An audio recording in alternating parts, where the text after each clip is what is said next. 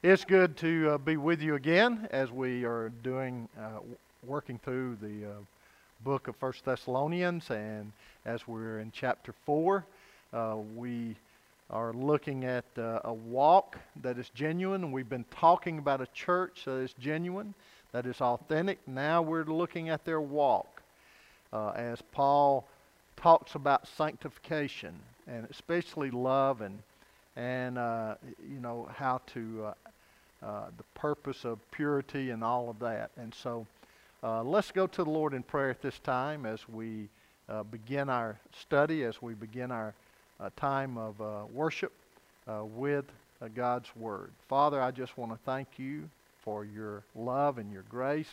And we ask that your grace and its sufficiency touch our lives in a very special and wonderful way as we listen to your word and allow the Holy Spirit to speak to our hearts. May you deal with us in such a way that will be beneficial to our walk with you, and may we see that, and may we adhere to it, and may we be more effective as kingdom people to bring honor and glory to your name as we live it out. For I pray this in Jesus' name. Amen. I want us to think about the beginning of our Christian life. As we look at this passage this evening, when you first became a believer, what was involved? Just think for a moment. Think about that question. When you first believed, what was involved? What was involved with your first step as a believer? I know you probably are thinking about hearing the gospel, and that was one of the things that was involved. I know you're probably thinking about understanding what the gospel was saying as the Holy Spirit was revealing to you the truth. You probably was thinking about Jesus being the Savior of the world. That was being revealed to you, dying for your sins and being raised again so that you could have this new life. But then there came a step that needed to be taken. Responding to the gospel. How did you respond? Paul tells us faith comes by hearing, and hearing by the Word of God, from Romans. Also, he tells us in another book, in Ephesians 2, 8 and 9, it's by grace that you are saved through faith, and that not of your own doing. It is a gift of God, not of works, lest we should boast about it or could boast about it. The key word that I'm looking for is faith. Your Christian walk began with a step of faith. We receive what Christ accomplished on the cross by faith. We also need to understand with that first step of faith how this phrase, how Paul uses it in this passage with walking is, how it's to be used.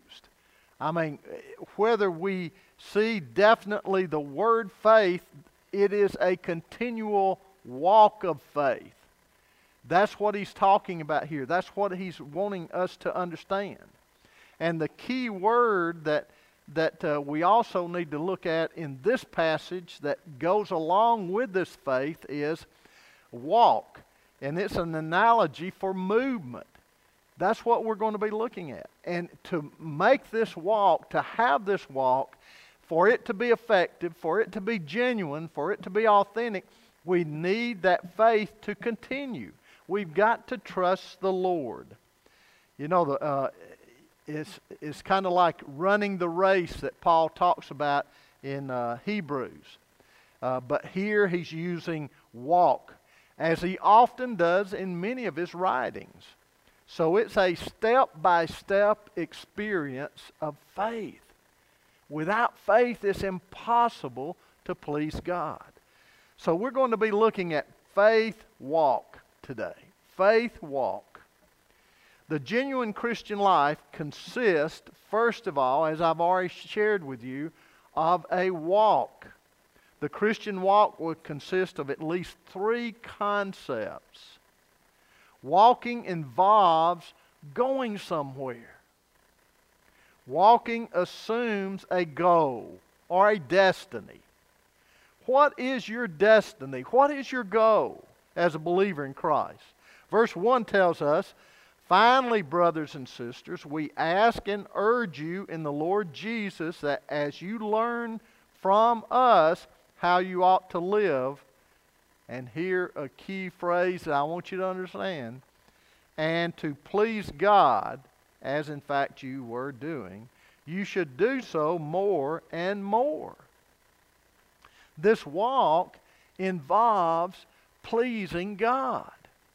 Paul tells us in Galatians that if we're trying to please men in our walk, then our walk will not be approved by God. We've got to be pleasing God. Appearing at the judgment seat of Christ to receive our rewards demands a life that walks by faith, pleasing God. Walk by faith, pleasing God. For it's impossible to please God without faith. So that walk must involve faith. The Bible talks about Enoch walking with God. And then one day, he walks with God on to heaven. He was no more here on earth. It was closer to heaven that last time that he was walking with God. That was his true home than here on earth. So Hebrews tells us that Enoch pleased God. He pleased God in his walk. He walked by faith. John 8:29 tells us that Jesus lived to please God the Father. We should live to please God, our Father also. We're brought into that family relationship by faith in Jesus Christ as we believe in Him as our Lord and Savior. And we're to walk in that faith, continue to walk in that faith, trusting Him every day. A walk by faith that honors Him and pleases Him.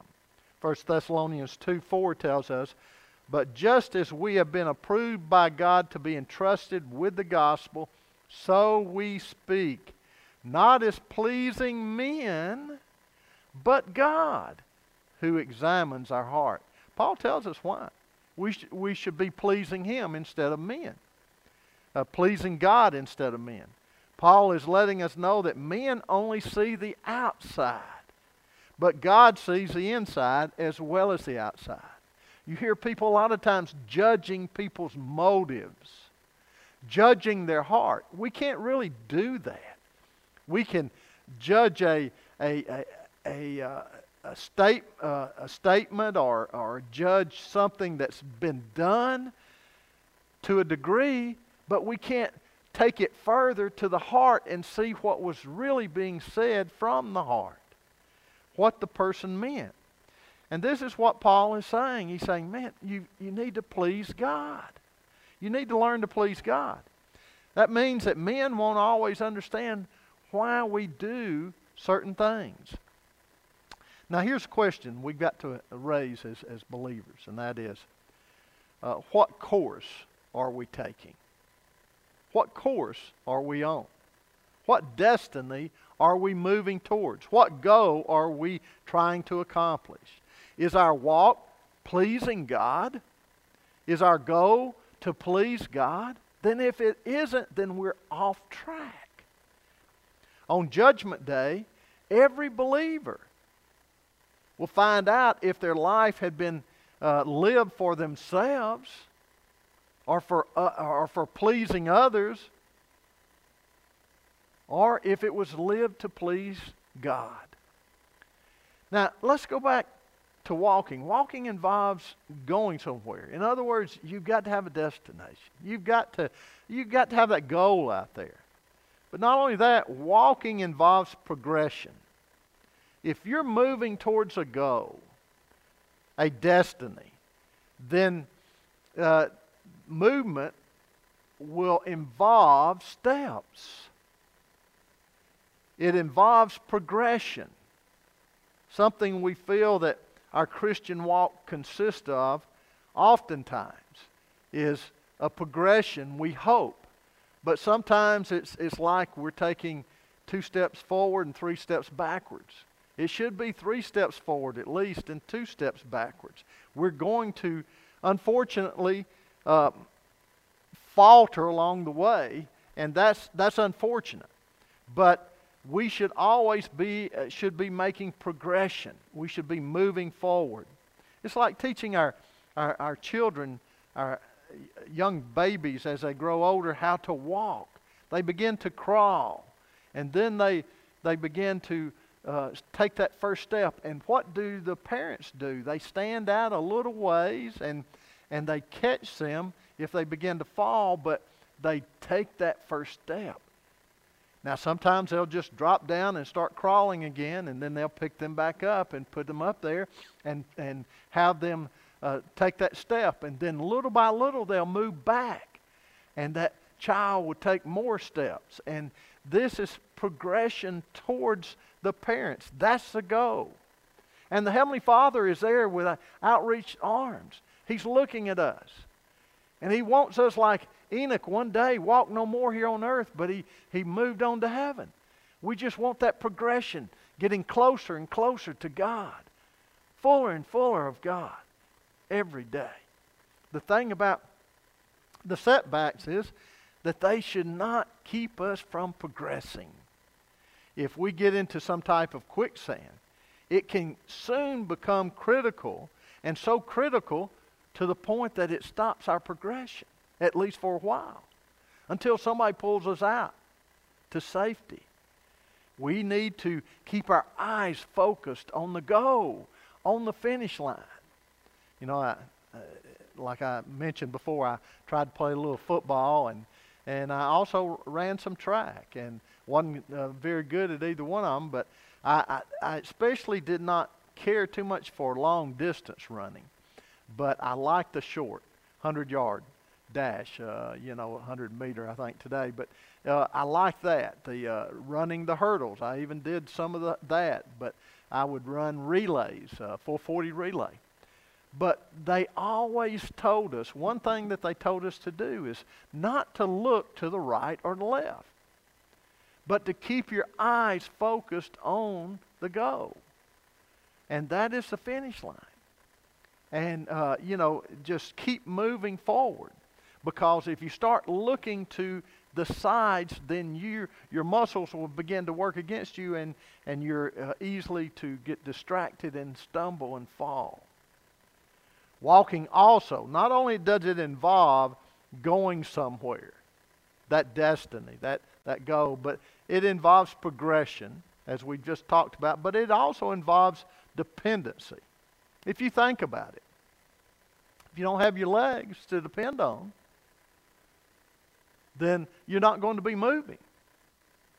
And so you need those legs to get you moving. And when we're walking, there's a dependency upon our legs, like with the little children. Because soon they feel wobbly with their legs, and what do? They go back down to crawling. They feel safer there. But they're building their muscles and their stability there to stand and to make those steps as we teach them to walk. Hold them up and help them move forward. And there is a dependency upon one leg after another moving us forward.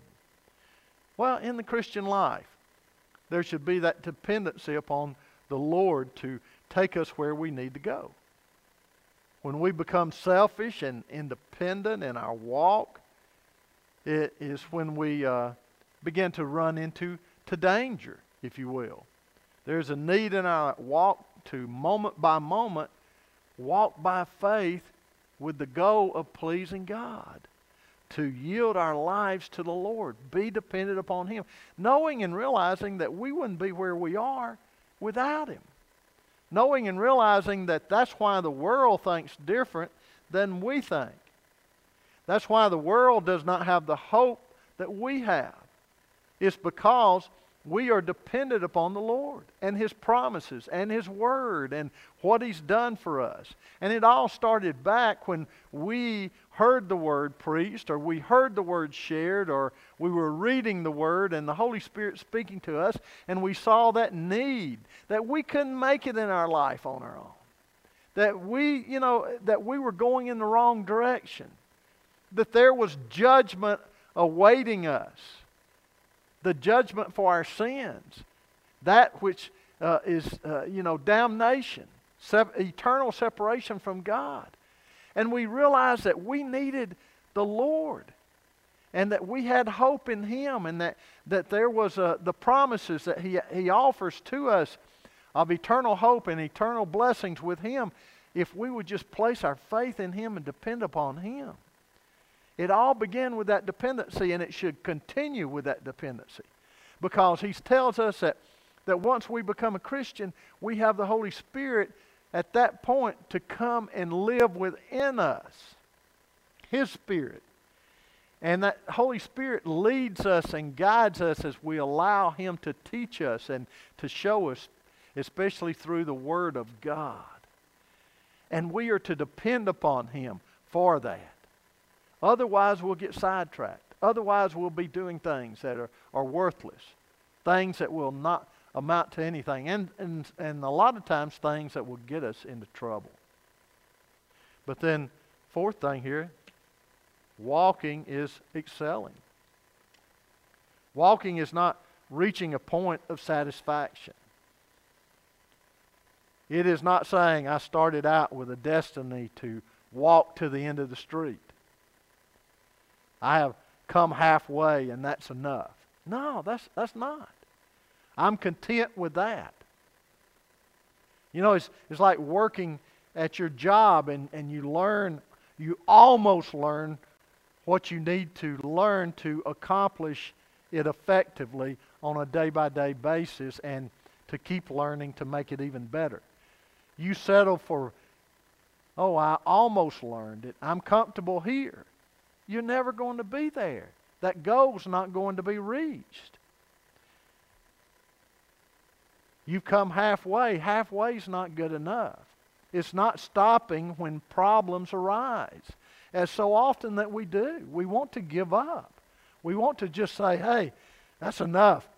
I'm tired of that. Our circumstances change and difficulties come our way, and we say, no, I think that I was satisfied where I was. I was content where I was. Or we just get tired in our journey or our run. Like I said, I didn't care for long distance running when I was running, but this is the kind of run where, you don't get cross country, you don't get halfway and you see this marker and you say, okay, I'm halfway. I'll walk the rest of the way. No, you keep on running. Or I'll just stay here. No. It's not becoming content where you are. It's not settling for what God would be dissatisfied with. It is not becoming complacent. That is what we call a maintenance Christian. A Christian just holding on to what they have. God has called us to be transformed. And that transforming comes by the renewing of our mind. And that renewing of our mind comes by way of the Holy Spirit showing us and teaching us and saturating us with the Word of God. So that when we go out, we can live by faith through His Word, realizing this is what He tells us to do, and obeying it in faith, knowing that He has promised us whatever comes with that commandment, or whatever comes with that hope, or whatever comes with whatever He's teaching us, to be there.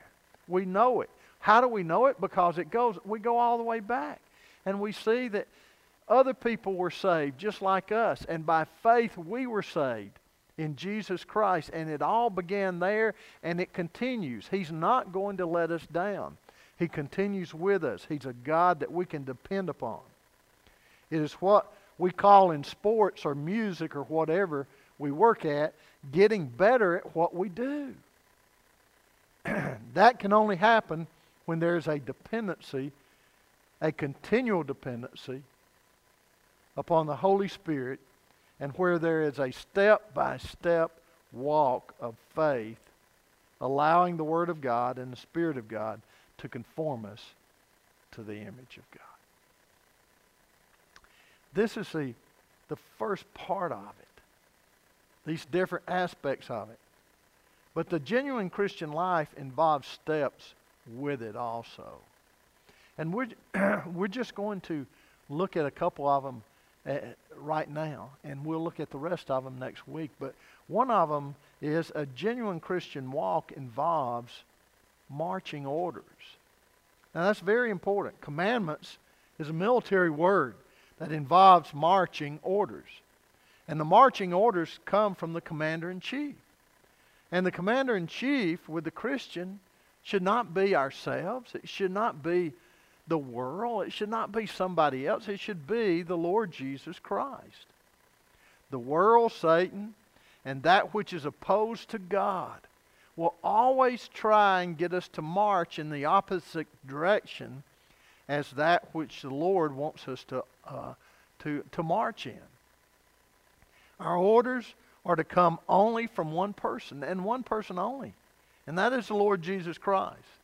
If we're told to live and to do things which we are in deep opposition or direct opposition to the Word of God, then we're to refuse that.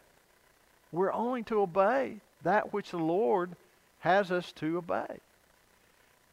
Now, you say, but my boss tells me to do this at work, or my boss tells me to do that at work. Well, that's fine, as long as you're doing unto the Lord and it's not in opposition to the Word of God. If He's telling you to do something that is in opposition to what Christ would have you to do, then you should not be doing it. I should not be doing it. No one should be doing it as a believer in Jesus Christ. You say, well, I won't have a job. Well, you know, we sometimes are faced with that, unfortunately, and we have to move on. We have to move to something else. The genuine Christian walk involves more than one step of faith. For this is the will of God, he says in verse 3, your sanctification. That is, that you abstain from sexual immorality. Now, the word sanctification is a big word for many people. It was a big word for me. I remember when I first heard it. I said, sanctification? What does that mean? Well, when I was first born again, like I said, I would not have known what this word meant. But to help us understand it, we need to understand two other words that need to go with it. And they're big words too. The first one is justification. And this basically deals with our standing before God. How do we stand before God? Well, in our sin, we stand as sinners to be judged. We've condemned ourselves because of our sin. It involves justification, though, involves us standing before God, being justified, being born again. We, by faith, have received Christ as our Lord and Savior. It's a legal declaration of righteousness that has been applied to us at the time we received Christ by faith as our Lord and Savior. That we received His forgiveness for our sins. That we were born into His forever family. You see, God is perfect, and He'll not allow anything less than perfect to dwell with Him for eternity in His kingdom. So how in the world are we ever going to be able to dwell with Him for eternity in His kingdom? Well, by His righteousness being applied to us.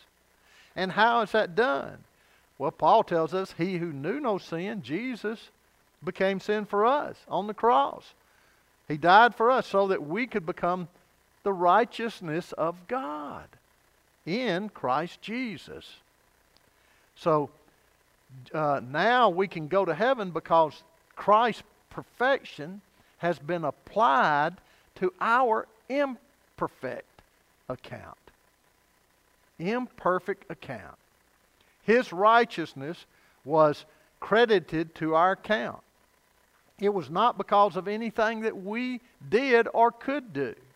Paul tells us, not by righteousness which we have done, but according to His mercy, God's mercy, He has saved us. As we come to Christ, God credits His righteousness to us, and therefore, at the judgment bar, He declares us righteous. Not because of our righteousness, but because of Christ's righteousness that was declared to us. Justification is our declaration of righteousness. Now, another word, glorification, and I'm just going to briefly mention this, but it's another term we do need to understand with sanctification to understand it properly. It is our presentation of righteousness. What do you mean by that? It's when we are transformed from this world to be with the Lord forever. We're glorified. As Paul tells us, this mortal will have put on immortality. We will be forever in the presence of the Lord. We will be in this perfect state. So, justification is the beginning of the process. Glorification is at the end of the process. And the beginning of all eternity for us. And sanctification is the process of moving from justification to glorification. It's the road that takes you from the start to the finish. It is the upward climb from justification to glorification. It is a process where we progressively become more like Christ. Paul says this is the will of God, that you become more like Christ. He picks out one area for this church to work on. They were excelling. They were a great church, but he said there's one area that I really want you to excel on, and that is something that had been around them, and as lost Gentiles and other lost people, they had seen this, and some of them may have been a practice of it, but he said, you're a great church, but you've got to excel, and one area in particular is morality. During Paul's day, there were not any cultural rules, so to speak. They had plenty of enticements, no moral restraints like we have today. He was establishing them through the church, and this was brand new. Like in Corinth, immorality was part of worship service even. You would go to church and there was immorality there. They had a temple in Corinth with 1,000 approved prostitutes who would help you in your worship. So the question arose among the Christians, what do we do with our passions? Good question. What do we do? It was normal in their environment to fulfill those passions. And in our world, it's normal. If you have a desire there, a passion, then just go ahead and fulfill it. It was it was an okay thing, and it's okay for many people today in their thinking. But Paul tells them, you're pleasing God now. You're not to please men nor yourself necessarily. Only God, in verse 3, abstain from sexual immorality. Why does God condemn sex outside of marriage? He does so not because it's bad, sex is bad, but because it's good. It is so good, He wants to keep it special. It is so good, He wants to keep it unique.